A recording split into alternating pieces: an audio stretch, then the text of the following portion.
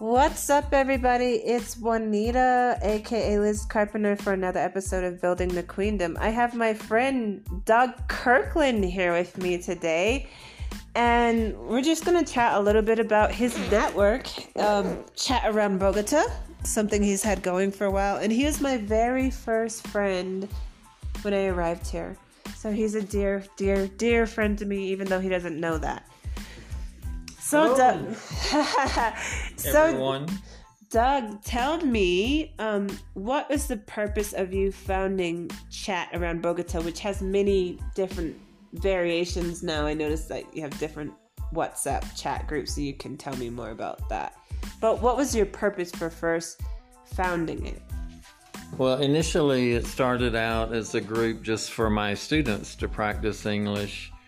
But then it grew, and now I guess combined, there are over 800 people, I think. There are two language practice groups, a French group and a group for teachers to network here in Colombia.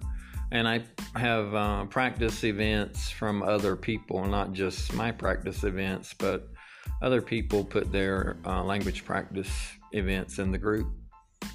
So that's what makes it so attractive then, because it's an opportunity for other people who maybe are looking for students or who are looking to connect with other teachers or just to chat with other people who are practicing English. They're all in kind of like the same groups, right?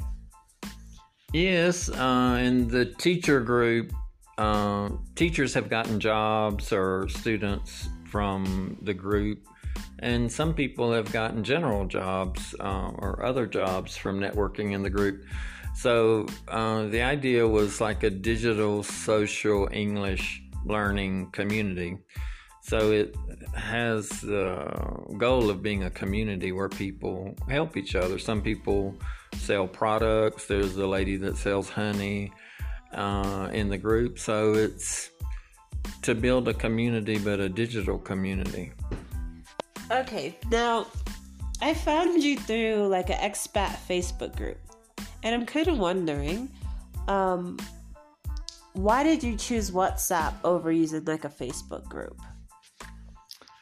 Because at that time, WhatsApp was like very, very popular in Colombia, and many people were creating groups, and I thought that WhatsApp could be used for instructional purposes and community building purposes because it has a limit of like 250, whereas on Telegram you have massive groups, and my idea was that a community needs to be limited and relatively small.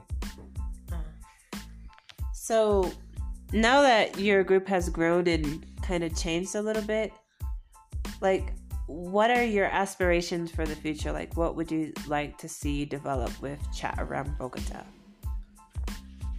Well, for it to be more interactive and people contributing and helping each other and offering services and products or offering jobs. Because I think governments are not really effective at helping people, and people have to help each other. So if I could get it to be more interactive as a group. See, I didn't actually see that purpose clearly until you shared it. And I very much have that perspective. People need to help people, and we're not really getting a lot of help from the governments in that way. And I sound so nasally right now. I apologize, y'all. I'm stuffy nose. So I realize I'm connecting with more people who have that perspective, and I really appreciate it. So Doug, just let everyone know where they can find you or how they can find you if they're interested in being a part of something like that. You can find us at Chat Around Bogota on Instagram or Chat Around Bogota on Facebook, or you can email us at chataroundbogota@gmail.com. Oh, so you have a Facebook page? Yes. Dude, I didn't even know that. All right, yeah. So this is my friend Doug. I mean, he has an amazing heart, and he helped me out so much. I haven't shared this on the podcast, but my living situation when I first got to Bogota was not the greatest. And he kind of informed me that I was on the unsafe side of town. And he was instrumental in, I guess, helping me find this place in a safer neighborhood that he used to live in now. So Doug, thanks so much for, agreeing to chat a little bit with my audience and just to share your perspective and your aspirations for a chat around Bogota. You have any last words for anyone? No, thanks for inviting me for the podcast. It was nice talking with you.